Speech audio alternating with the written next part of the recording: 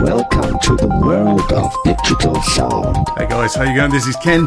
This is another podcast story. Guys, this is number 94. 94! How could we possibly get to 94 without this being made into a film or a TV series?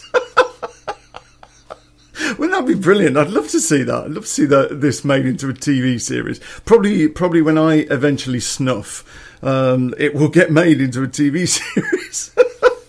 Right, okay, serious stuff. Serious. Welcome to the podcast story number 94. This one is called White Van. Now, let me just start by saying, usual disclaimer, any parts of, none, bits, up, down, left, right, of this podcast story may or may not be true. It is up to you, the listener, to decide whether or not you think any of it, all of it, or none of it is true. And put your comments in the comments section on the YouTube video, which is up on the Ken channel. That was said rather fast, wasn't it? Oh dear, I've gone all posh. What? Okay. Right, so let's go and talk about this one and tell you where this one came from. I was reminded about this. Oh, God. It's a long story. I was reminded about this as being perhaps one of the funniest, one of the most entertaining 2 days I can ever remember. And how I'd managed to forget about it, how I haven't discussed this before, I just don't know, because it is crying out to be made into a podcast story. If no one had ever told this story, it would be a crying shame. It should never go down in the annals of history, unknown and unheard. So we're going to talk about it. And this one is called White Van. Now, as you know, or those of you who follow the show, you the faithful, we are making another 7, including this one. So we're going to get to 100, and then 100 is going to be le final podcast story that we will ever be making. And I'm pretty confident in saying that. I don't think we'll come out of retirement once we retire these at 100. But I will just leave them on the internet. I will just leave them there for historical purposes. And you'd be amazed what these are used for, by the way. I've been contacted quite a few times by people all over the world saying that they use these to teach people English. They use these podcast stories as homework. Yeah, there's a couple of guys in Malaya, English teachers in Malaya, got in touch with me and said, we're giving out your podcast stories as homework. We're teaching people how to speak English, and then we're encouraging them to, download you onto their iPods and listen to you. Oh, God, I am responsible for teaching people English. How lovely and delightful. Right, okay, so let's crack on with this one. This one is called White Van. Oh, God, where do we even start with this? Okay, so if you've never listened to a podcast story before, you really should go back and listen to some of the podcast stories. I suggest you start at number 1 and end at number 93. Although there's one of them in the middle is all fucked up. I don't know really what happened to it, but something went awry in the upload and in the conversion process, and it's knackered, and it's a real shame. It's gone. It's disappeared forever, and it's lost. So anyway. Let's try to get this one from the beginning. Right. For those of you who don't know, I was what was known back in Coventry in the 80s, going into the 90s, as a bit of a fag-end crook.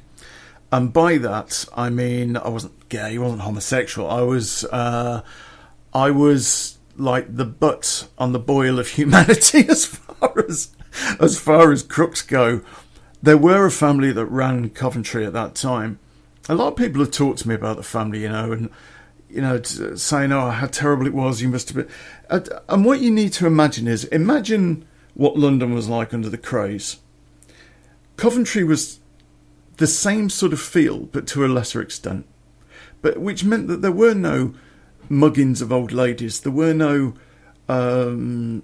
sexual assaults that didn't go unpunished.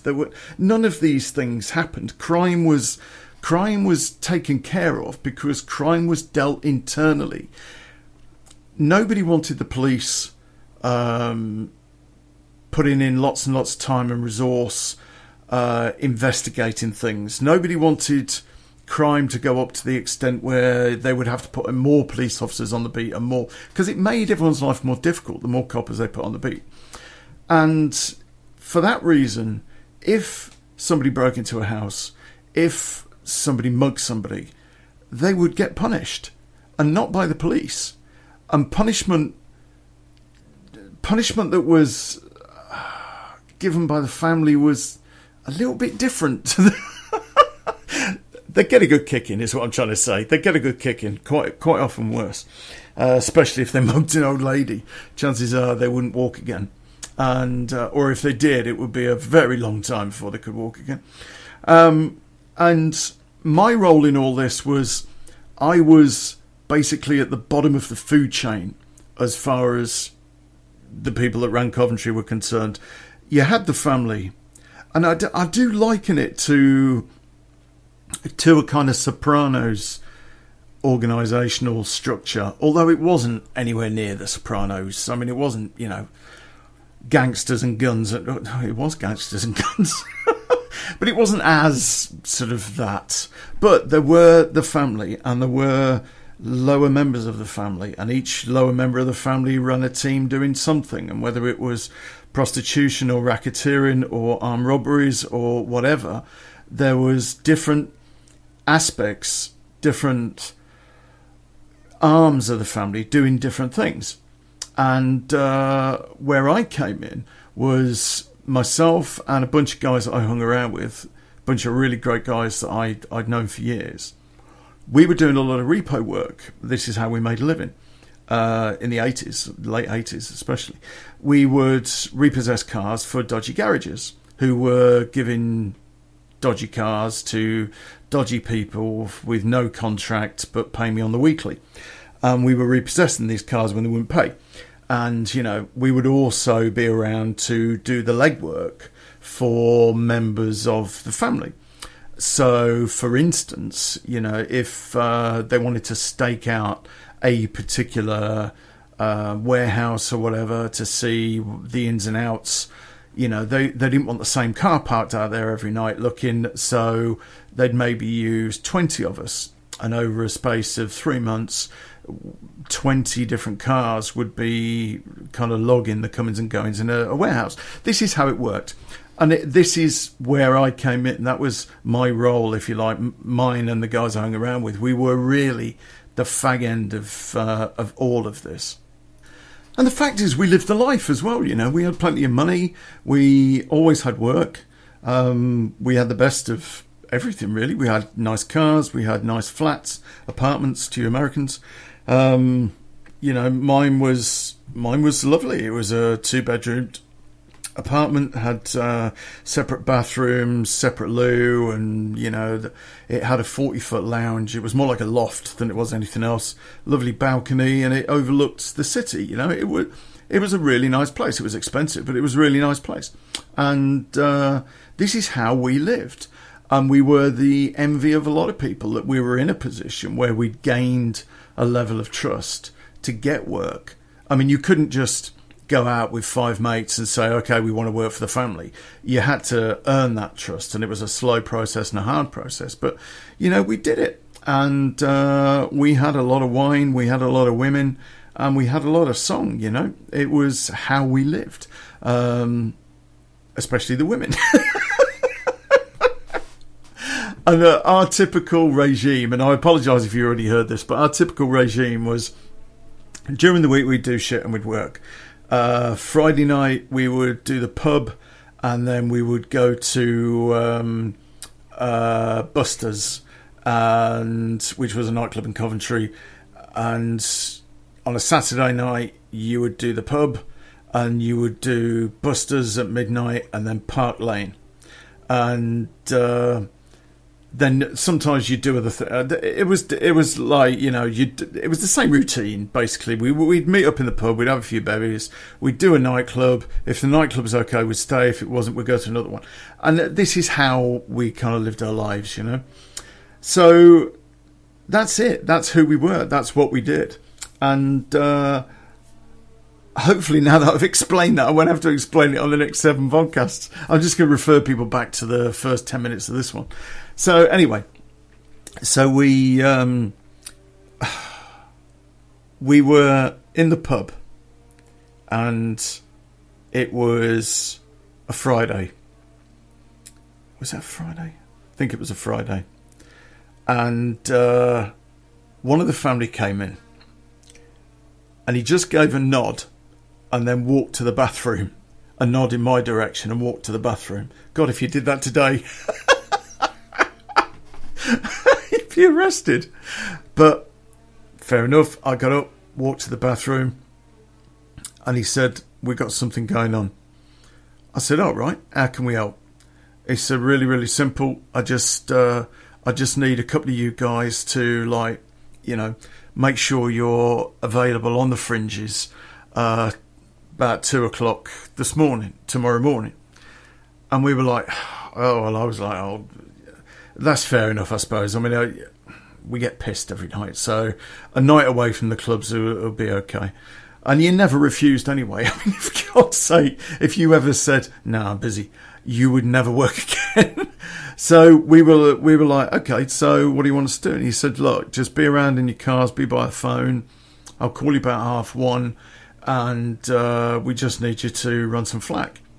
So I said, "Okay, so not a problem." So anyway, I went in and told the boys, and the boys were a little bit disappointed we weren't going to the club, but they weren't, you know. And we all got up and we pissed off back to my place, got a few beers, and we sat there drinking, watching videos. And do you know what? Oh God, I do remember that night. Oh shit, who was it bought that video? Oh, I can't remember his name. Quite often the boys would bring videos over, and he brought over this video, and it was fucking disgusting.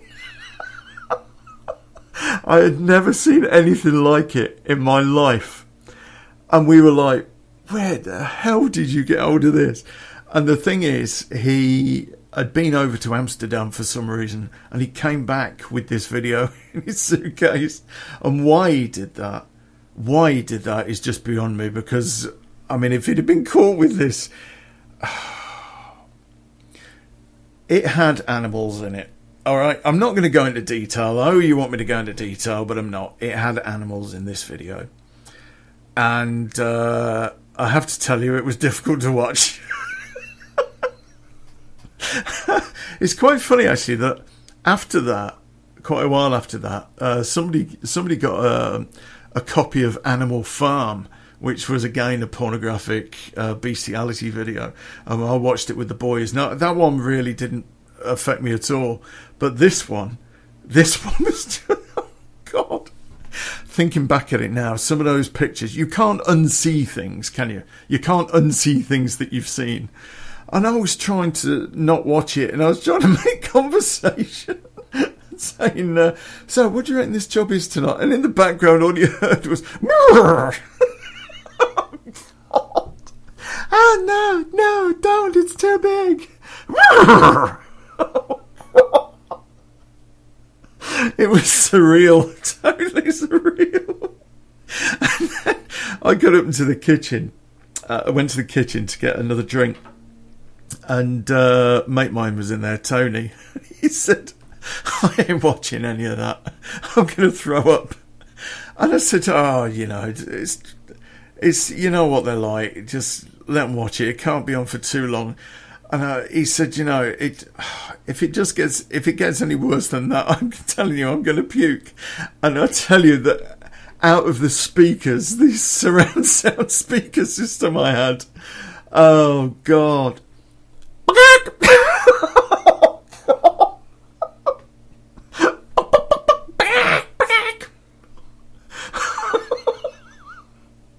I put my head round the door, and the guy's got his dick in a chicken.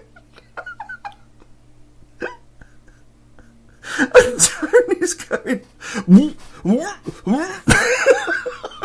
God. Oh shit, I'd forgotten all about that. It was that night, though. It definitely was that night. Because, oh, Jesus, we talked about it for so long afterwards. Anyway, right. The video ended, and we all decided that whoever brought it, I can't remember which one of it was a sick fuck and needed therapy. Oh, God. It's quite funny. And I was trying to have a normal conversation. How's your mum doing, Tone?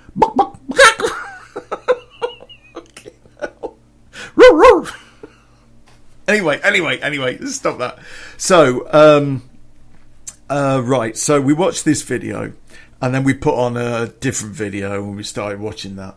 And, we sat around and had a few beers, and we waited. About 1:30, the phone rings. And I'm going to call him, what should I call? I'm going to call him Mark. Yeah, let's call him Mark. So Mark phoned and said, actually, should we call him? Yeah, let's call him Mark. That's a bit too close to his real name, but okay. Okay, let's call him Mark. So Mark phoned and said, right, what we need is 2 cars on Walsgrave Road. Keep your eyes open for blues 2s and anything unmarked. And you're going to need a couple of cars on Fosel Road. Stay in contact with your mobiles. Have your mobiles with you. Make sure there's at least one mobile in every car. And we want 4 cars out. Are you okay with that? And I said, yeah, sure. Okay, we're on. So we then shot off out. I went to Walsgrove Road. A couple of mates went to Fosel Road. And we parked up at different areas, different places. And the thing is, what they were going to do, we didn't know it at the time, but they were going to do an armoured truck. And this truck delivered at 2:30 in the morning to this place in Coventry. And all we were there, we were eyes and ears and running deflection. Now, by that, I mean, if for whatever reason, because these things happen, you can get bad luck. On the sheer bad luck on these jobs, and if for instance just a panda car, patrol car, just happened to be driving up a particular road at a particular time, spotted what was going on, then it was really, or he thought he spotted what was going on, or came a bit close to what was going on, it'd be down to one of us to go and drive past him at a ridiculous rate of knots, spin the wheels around, drive like a twat, and then get him to chase us so that he wouldn't, And chances are, there was a possibility we'd get caught, and if we did, we'd get done for, due care and attention or whatever, but we'd be compensated for that from the family. So, it was always worth it. I mean, if you got done on a job for the family, you can expect at least £1,000, And if you got done bad, if you got done and you did any sort of bird for anything, you can expect £5,000. If you got a year, you can expect £10,000. So, they always looked after their own, and that was a great thing about working with these guys. So anyway, we were parked up, and we heard, Christ, we were there till about 2:00. And where I was, I saw a particular van go past me, and it had the name of a security company written on it. Okay, and it instantly occurred to me what was going on. I mean, I had no idea about the job. They never, we weren't high enough at the ranks to be told what the job was beforehand. So we were just given a role to play, and saw this thing go past me, and I telephoned, Mark, and I telephoned back to the cars. And I said, is this what we're looking for? And he said, right, okay, there'll be a white van. Keep your eyes out for a white van, all right?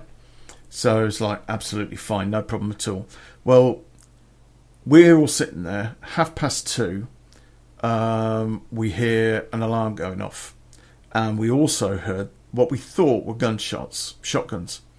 And that wasn't unusual. Chances are they would have used them to scare the security guards out of the van so that they could get in it. And bear in mind that the security vans, they're not like they are today. They're not kind of ridiculous tanks of cars. They were just basically transit vans with a few extra security measures on them. So anyway, the next thing we know, we can hear sirens, and we're thinking, right, okay, the sirens. Cops are on the way. Somebody's hit a panic button somewhere, and those sirens are far too quick to correspond to the actual job being done. But as far as we were concerned, the job was either in progress or coming to the end of what they were doing, and those sirens are just too quick. They shouldn't be going off at this point, unless they're for a different job. And that's always a possibility. I mean, you could find yourself sitting in a road, running deflection, and, you know, a police car goes past you. You think it's something to do with what you're up to. It's not. It's something to do with something else, and you know, react badly. So you've got to be aware of all these things, you know, and you've got to play these things by ear, but keep cool, keep a calm head. And that's the difficult bit, because at that point, the adrenaline just kicks in and it runs around your veins, and it feels like acid the way it burns you, and you just kind of sat going, oh Jesus, you know. Anyway, we couldn't do anything until we heard something from Mark. My phone rings, it's Mark.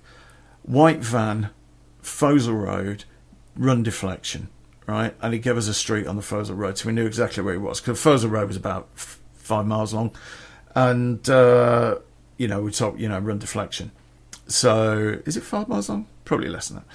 And we're listening out for the sirens. I've got the windows open on the car. The other boys in front of me are there. The guys who were on Walsgrove Road, they're on the way to us now. And they'll be hopefully coming off the ring road behind any police cars that are around, so that they can tell us where the cops are. So, anyway, next thing we know, I can hear multiple sirens. I mean, there's sirens going off left, right and centre. And my phone rings, and it's Mark. And he says, it's a bust, we're going to ditch. And that was it. It's, you know, get the fuck out of there. Just, everybody's going to go. Everybody is going to pick a different fucking direction and just drive. And that's what we did. Everybody picked different direction, and we drove. And we went back to my place. So I phoned Mark and said, did everyone get out clean? And he said, yeah, everyone's out clean, but we've got a problem. And I said, what's that? He said, well, the white van that we used is in somebody's lockup. I said, all right, whose? He said, well, that's it, we don't know. So what do you mean you don't know? Well, the way that the streets were, especially up that area, was you didn't get a garage. You had your little terraced house, and then just down the road would be a block of garages. And, you know, these blocks of garages, one would belong to each of the houses. So he said, we've dumped it in someone's lockup and just shut the door. The door was open, the guys put a van in the lockup, and, you know, had to get out the back doors because there wasn't room to open the side doors, and we've shut the door and just left it there. And we're thinking, oh fuck. I said, right, okay, well, look, anything we can do to help, you know, just shout us. He said, yeah, we've got to come up with something. He said the whole fucking area's swamped. So anyway, following morning on the news, we get, you know, armoured van gets robbed. And whilst it's making a cash delivery to a warehouse, and this warehouse was some sort of, I don't know, banking clearing centre for something or other, so, you know, there was a lot of cash there. And they said on the news that it was possibly anything up to £1 million. And we just thought, fuck me, that is good. That is a good fucking robbery. I mean, if it's 50 grand, they're probably going to leave it and walk away. But fucking hell, £1 million in the back of a bloody van. Yeah, so they're going to want that. They're going to want that back. So it's just a question of how long and what the police are going to do, you know. So anyway, I took a bit of a drive up the area, and I told Mark this. I said, you know, I'll go and have a drive around, see what the crack is, and give you a call. He said, yeah, just don't get your face spotted, you know. So I took a drive up there and went all the way around the area and was stopped 3 times in the space of 15 minutes. They had roadblocks. The police had roadblocks on every single fucking exit away from this place. For whatever reason, and I don't know why, they were absolutely convinced that this getaway vehicle had not got away, that this white van was still in the area. And I was beginning to think they had some inside information about that. I mean, white vans, there's thousands of white vans out there. How can they be so convinced that this white van didn't slip through one of the many sort of funny little streets and roads that would have got them to the nearest motorway or whatever? And I just kind of thought, anyway, I got back. I was talking to the boys and I said, I'm not happy about this because it seems to me like the cops have got too much info. And I phoned Mark and I told him, and he said, yeah, I totally agree. They've got something from somewhere. And what they thought was that their inside guy at the clearing centre had turned on them. And if he'd done that, then he was naming names that could possibly get down the food chain. So, fucking hell, thought if that is the case, but it might not have been. I mean, it could have been anybody else that was even remotely involved with this, or had heard something in a pub, or, you know, anybody could have said anything. But it's terrible when somebody opens their mouth and fucking turns on you like that, because everyone looks at everyone. And you look at everybody and immediately you go, is it him? And then you base a decision on your gut, how long you've known the guy, what your relationship is with the guy, and you know in your heart, could it be him? Could it not be him? And this was the sort of relationship I had with all the guys I hung around with, and all of the blokes that employed us to do any of this. So there's not a question. There's not a question in the mind of Mark or any of these boys, any of the team, that could possibly put anything onto us. Thing is, though, and at the end of the day, it doesn't really matter who it is that's grassed up whoever, because that's not our job to go and track down the grass. Mark and the family would be very, very interested to know who it was, and whoever it is going to find himself fucking headless, you know, or with a bullet in the back of his head, because you don't do that. You just don't. But the police, in my view, knew too much. So anyway, I reported back to Mark and told him what was going on. Mark then just said, can you guys just kind of sit around and be available for if we need you? And we said, yeah, you know, we'll do that. So later the afternoon, I'm chewing gum, by the way. Later in the afternoon, we sat around in the flat and we're chatting away. And a couple of people came and a couple of the girls came round, and we were like, I'm sorry, girls, you can't really be here today. And they pretty much understood why. If there was shit going down, then we couldn't put them in a position of knowing anything about what was going on. And if they were there, we couldn't talk openly or freely. So, you know, we spent most of the day just sat around talking about it, you know. And then we got a phone call. And it wasn't from Mark, it was from another member of the family. I don't know what to call him. Don't call him by his real name. I very nearly did then. I nearly called him by his real name. By a member of the family. And he said, right, we've got a plan. I said, okay. He said, what I want you to do is get as much cash together as you can. Go out, all of you, and buy white transits. Say fucking what now? Go out and buy a white transit. The whiter, the better. White transits. Yep, go and buy white transits. What we're going to do is we're going to go and get loads and loads of white transits, and we're going to flood the fucking area with white transits. The police were doing door to door, for fuck's sake. It wouldn't be long before they searched these lockups. It just wouldn't. And they thought, get as many white transits as possible, and we just flood the area. The police gets confused as fuck, and there you go. Okay, I'm on it. I went down the bank, Saturday afternoon, just before they shut, and I took out 10,000 quid out of the bank. They weren't happy about giving it to me. They never were happy about giving me money, but they gave me my money. I'm sorry, you have to give us 48 hours notice. Fuck off and give me my money now. They gave me 10,000 quid. We, in our infinite wisdom, went to Nottingham to the auctions that happened on a Sunday. By now, by the way, it was Sunday. Sunday morning, 10 o'clock, the auction starts. They have commercial vehicles at this auction. Cleverness. See? A bit of thinking down there for dancing. And we bought 10 transit vans. White transit vans. We only bought 10 because there was only 10 of us. And that cost us, I can't remember, it cost us 9,000 something or other. But it was it was really funny because if you were at the auction that day and you wanted a white transit van, you were fucked.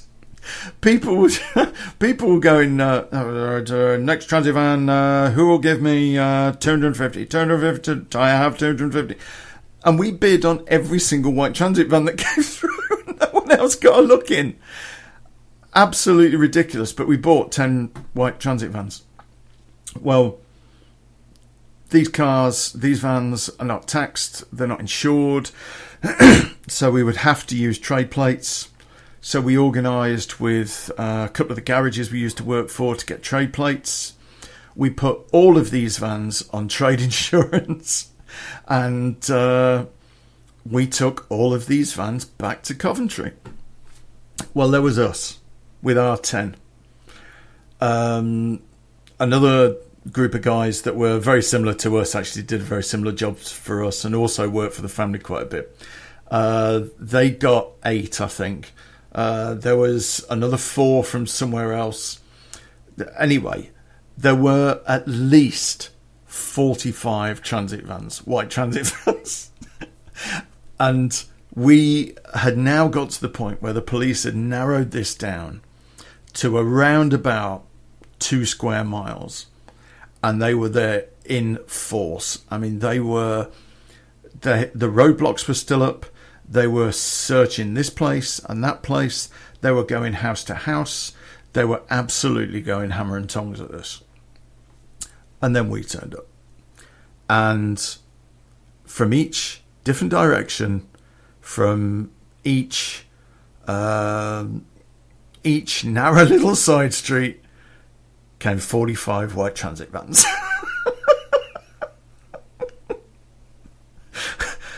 We just started driving inside this cordon because as soon as they let you, they weren't really bothered about who was coming in to the area. They were more bothered about who was going out.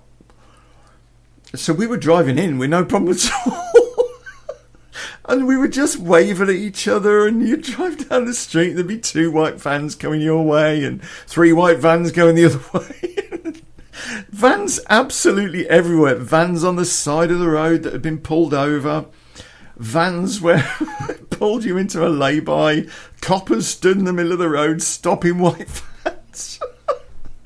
It just got absolute fucking chaos. And, whoever it was from, I think it was the Serious Crime Squad that were involved in it, because they were getting really fucking upset. Really upset. And I was really unlucky because when the van I was driving got pulled over, the copper that asked me to pull over, and he kind of asked me to step out of this van. And then there was another guy stood there next to a car, and I knew him. Oh, well, I recognised him. He was from Birmingham Police. And he just looked at me. He came over, he grabbed me by both of my collars on my shirt and put me up against the side of this van. I went, "What the fuck is going on?"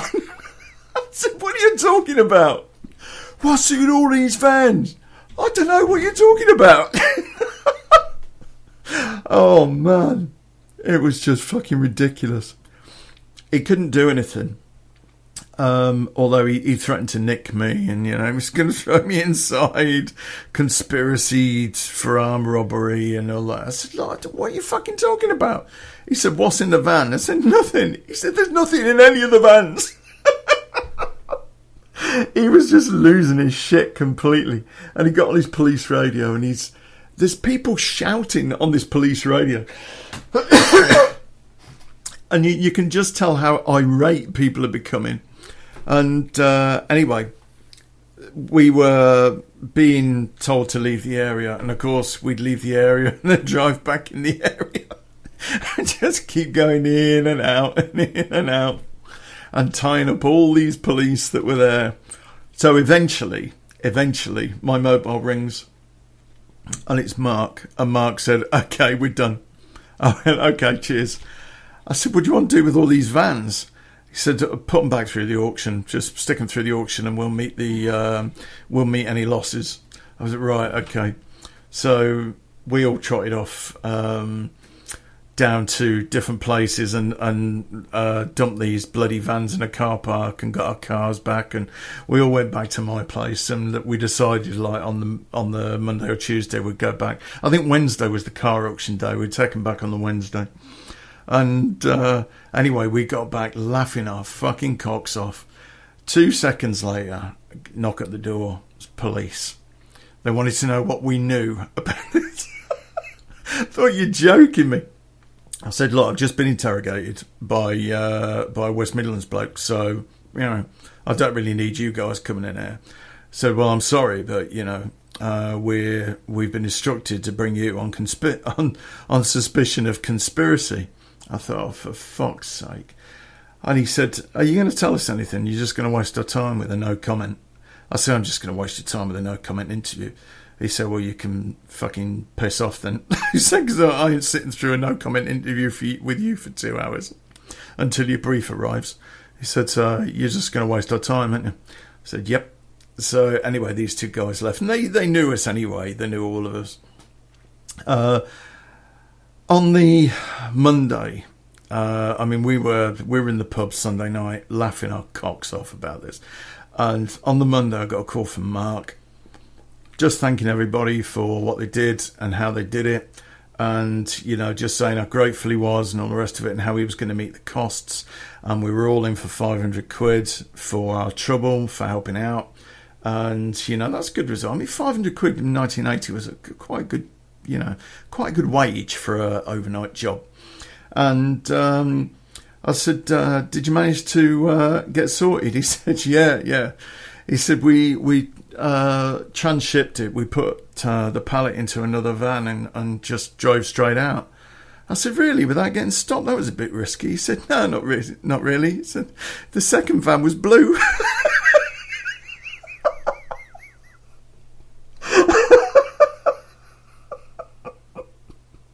The coppers had just waved him through.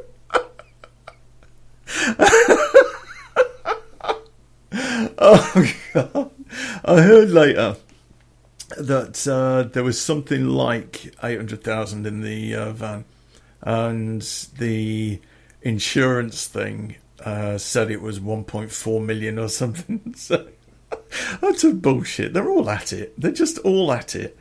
And, you know, we got a nice payday out of it, and they got a nice payday out of it. And we pissed the police off, absolutely pissed them off. The guy that had stopped me, or the guy that put me up against the van, after that, he nicked me twice. He pulled me twice. And it was a direct result of making him look a monkey on that day. We used to call the West Midlands Serious Crime Squad the Body Snatchers, because it really didn't matter if you did it or not. If they needed a body, they'd just select one. And I seemed to get on the Body Snatchers list after that, and I was pulled quite a few times. I was pulled, and then a couple of times I was actually arrested and brought in and taken to the West Midlands and interviewed there. So because of that, I ended up on the Body Snatchers list, and it was just so funny. It was just one of those things that would never happen now. There is no way. Can you imagine somebody making a phone call and saying, "Get 45 vans into that area now, white vans," and within 24 hours the area's flooded with white vans? It'd just never happen now.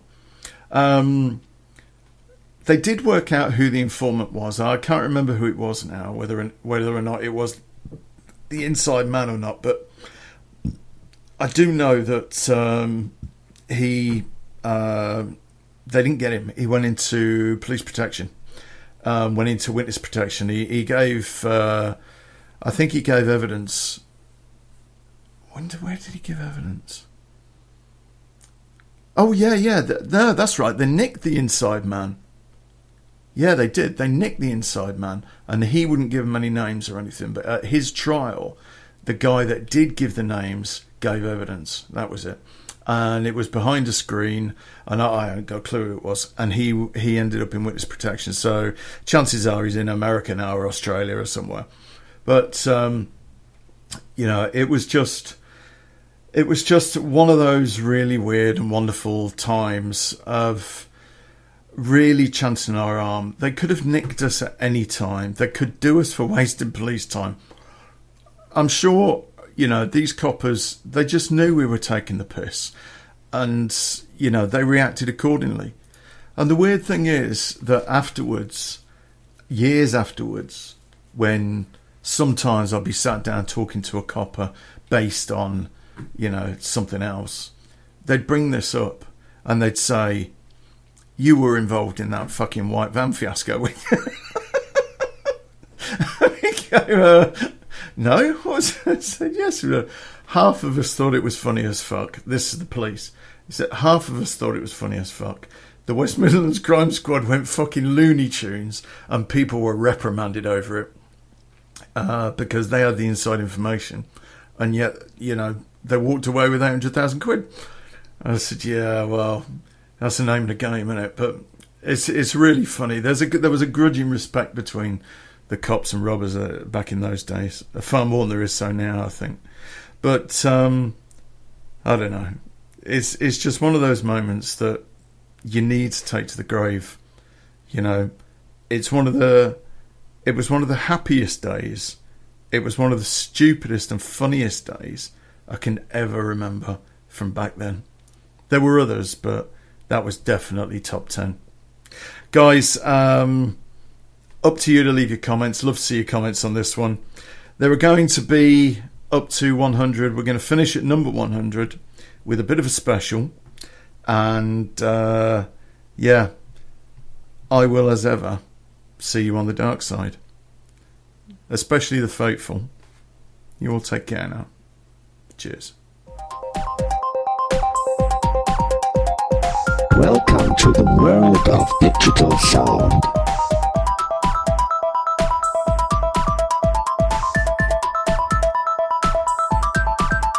Shutting down all systems.